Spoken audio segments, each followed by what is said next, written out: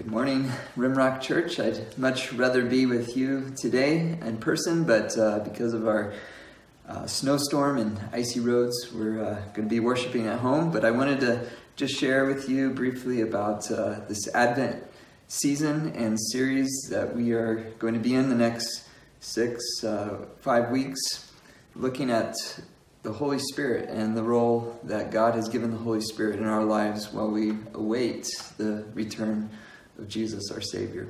I want to just give a shout out to Tom Haggerty. It's his birthday today, and I think God wanted to give him a special gift and have him stay home today. So we're so thankful for the gift Tom Haggerty is to our church.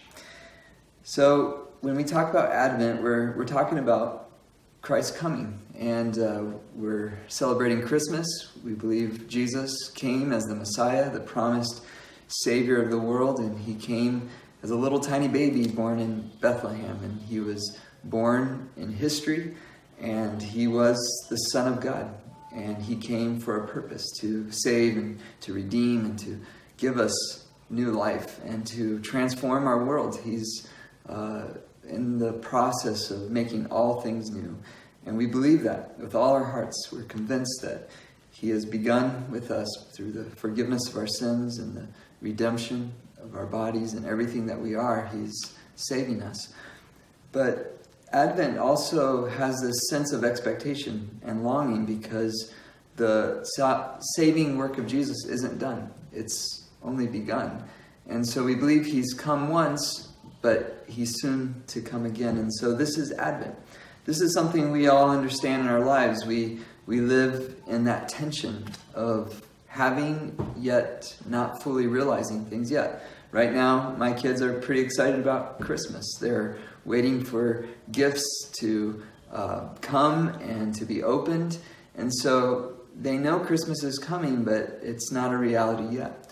I think of this in my own life with my wife, Jill, and when we had met and dated, and before we were getting married, I had graduated from college, and I was in Colorado, and my wife was, Jill was in Chicago, and we weren't married yet, but we knew that marriage was in our future, but it wasn't a reality yet. And so for a year, I spent time working and saving up because I needed to buy a ring, and I needed to buy a car, and so some other things to prepare for married life. But there was a whole year of Advent, of waiting, and it wasn't an easy year. It was hard because we were apart and we wanted to be together, and things were very difficult. In fact, there was a lot of stress in that year. But in that time of waiting and preparing and expectation, God had a lot of important purposes for me and for Jill in preparing our hearts and our lives to finally get to that wedding day.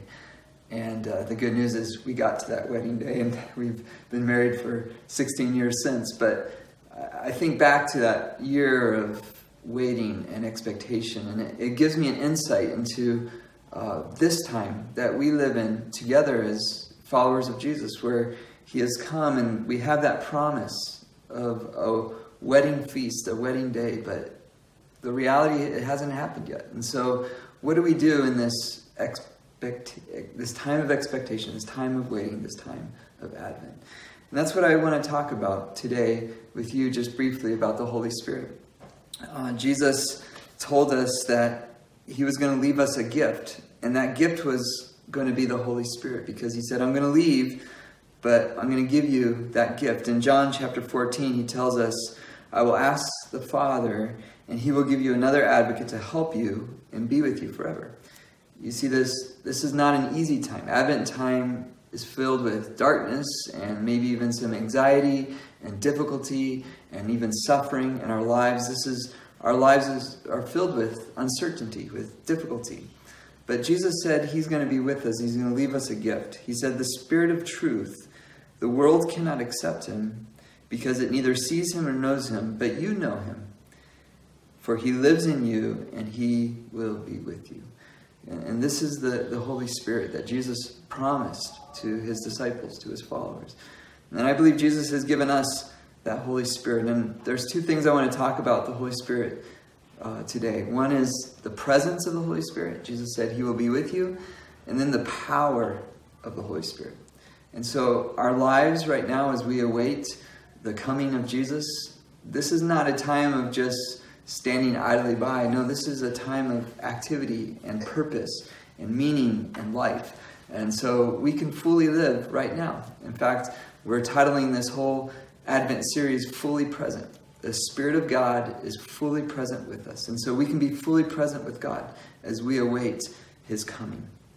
I love what it's promised to us in Ephesians chapter 1, where it talks about the baptism of the Holy Spirit. And I believe every believer, if you have trusted in Jesus, you have been baptized in the Holy Spirit. This is promised in Ephesians. It says, you were also included in Christ when you heard the message of truth, the gospel of your salvation. And so it's believing the message that Jesus is Lord, that he is King, that he is Savior, and that he has died and paid for all of your sin, all of my sin, for the whole sins of the world. He was sufficient to take that penalty upon himself. And so on the cross, he satisfied God's wrath once and for all. The penalty of sin is broken because of Jesus and fully paid.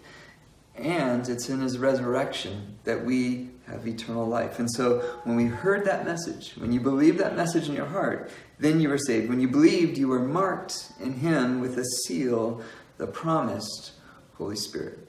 This is like the wedding ring that I gave my wife all those years ago. And even though we weren't married yet, that promise that I was going to follow through and we were going to have a wedding day and we were going to commit our lives together, it was going to be a reality. And that's what God has given us.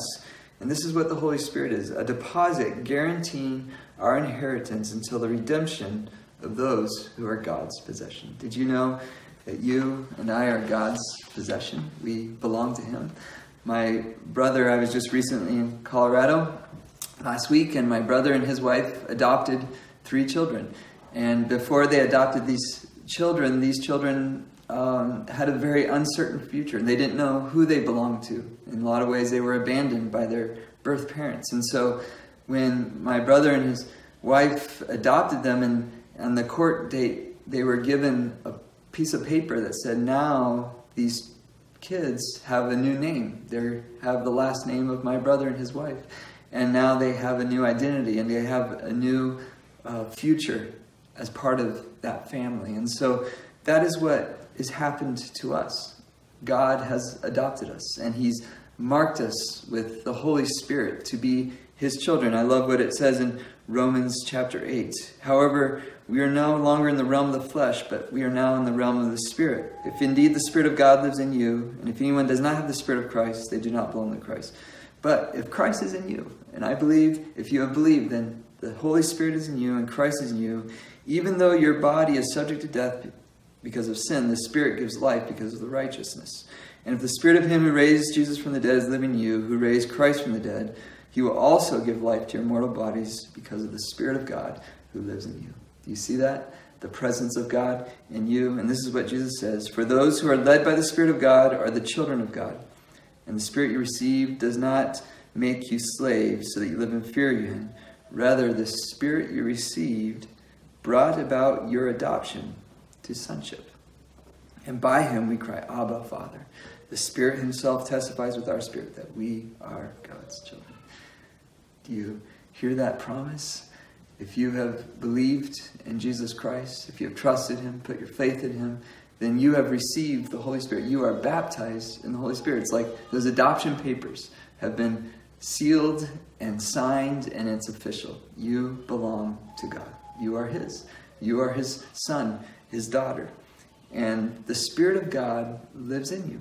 Now, if you have the Spirit, then what the Bible is saying, and I believe this is true, and I've experienced this in my own life, and I've seen it in many others, is that once you have the Spirit, you know his presence. You know that he is with you, and you do not doubt. You do not fear. You have certainty and assurance of his presence in your life. So this brings up the second part of living with that presence. The Spirit of God alive in us, and throughout the Bible, it's referred to as living in the Spirit. It says in Galatians that we keep in step with the Spirit. In Ephesians, it says we are filled with the Spirit. In Thessalonians, it says we do not quench the Spirit of God. And rather in 2 Timothy, it says we fan into flame the gift of God, the Spirit of love, of the Holy Spirit who gives us power, love, and self-discipline. And so the reality of God's presence in our life has a power. It changes how we live. It changes how we go through this life. When I was a kid, we went to Washington, D.C., and we went to the Capitol, and my dad had a friend that we were going to meet there who worked in the Secret Service. And so while we were waiting that time to meet him, we kind of walked around, and we really felt out of place. If you're in Washington, D.C., there's a lot of places you can go and a lot of places you can't go, and we felt like fish out of water. We just didn't know where we belonged or where we could go or where we couldn't go. But something amazing happened when my dad's friend came who worked in the Secret Service, and we met up.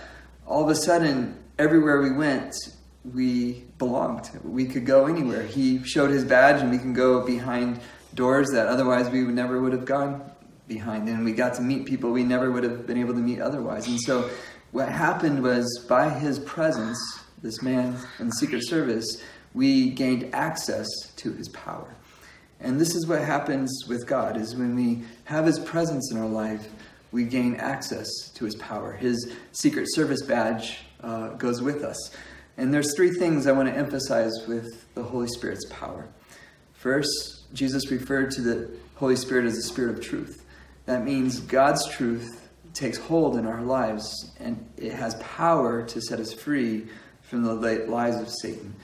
Remember, Satan is a liar, and his lies want to bring about destruction and bring about everything that's wrong and bad in your life, everything that's painful. Whereas the truth will set us free and will bring about goodness and healing and wholeness. It is God's truth that sets us free. And that's what the Holy Spirit makes available and makes possible in our lives. The second thing is the Holy Spirit's power gives us holiness. It frees us from the power of sin. We're no longer trapped and have to do wrong things. We no longer have to do hurtful things. We no longer have to hurt others or hurt ourselves. Just this past week, I met with someone who talked about how anger had a hold on their lives and had trapped them and caused so much pain and hardship in their relationships. But as we talked about how the Holy Spirit sets us free, he gave testimony to how the Holy Spirit freed him from the effects of that anger, and he was beginning to see the transforming power of the Holy Spirit. To instead of him being filled with anger, he was able to be filled with peace, and instead of reacting, he was able to show love and forgiveness. The last thing that the Holy Spirit does with power is he gives us the abundant life. I love what Jesus says, as he promised in John. He says, "Anyone who is thirsty, come to me and drink. Whoever believes in me," as the scripture said, "rivers of living water will flow from within them." And what he meant by this was the Holy Spirit living in them. And this is what he says: "He who has believed, he will later receive, because at that time the Spirit had not been given, since Jesus had not yet been glorified." But now we know Jesus has been glorified. He's been resurrected. And he promises that whoever believes in him, rivers of living water will flow from within them. And so this is, I think, the promise that we have in this Advent season, this time of waiting and expecting Jesus' return. We don't have to despair or worry or struggle through this life. We've been given the very presence of God through the Holy Spirit and the very power of God. And so life can be satisfying. It can be fulfilling. It can be everything that God has promised that we can experience in this life. We can have love and joy and peace and patience and kindness and gentleness and self-control. We can have all these things because of the Holy Spirit. As we go through this series, I just want to encourage you to really examine what the Holy Spirit brings to your life and to see that his presence and power is there. If you believe, you've been adopted, and you've been marked. And I want to invite you to be more aware and more thankful and more filled and more in step with what the Holy Spirit wants to do in your life in this Advent season. May God bless you.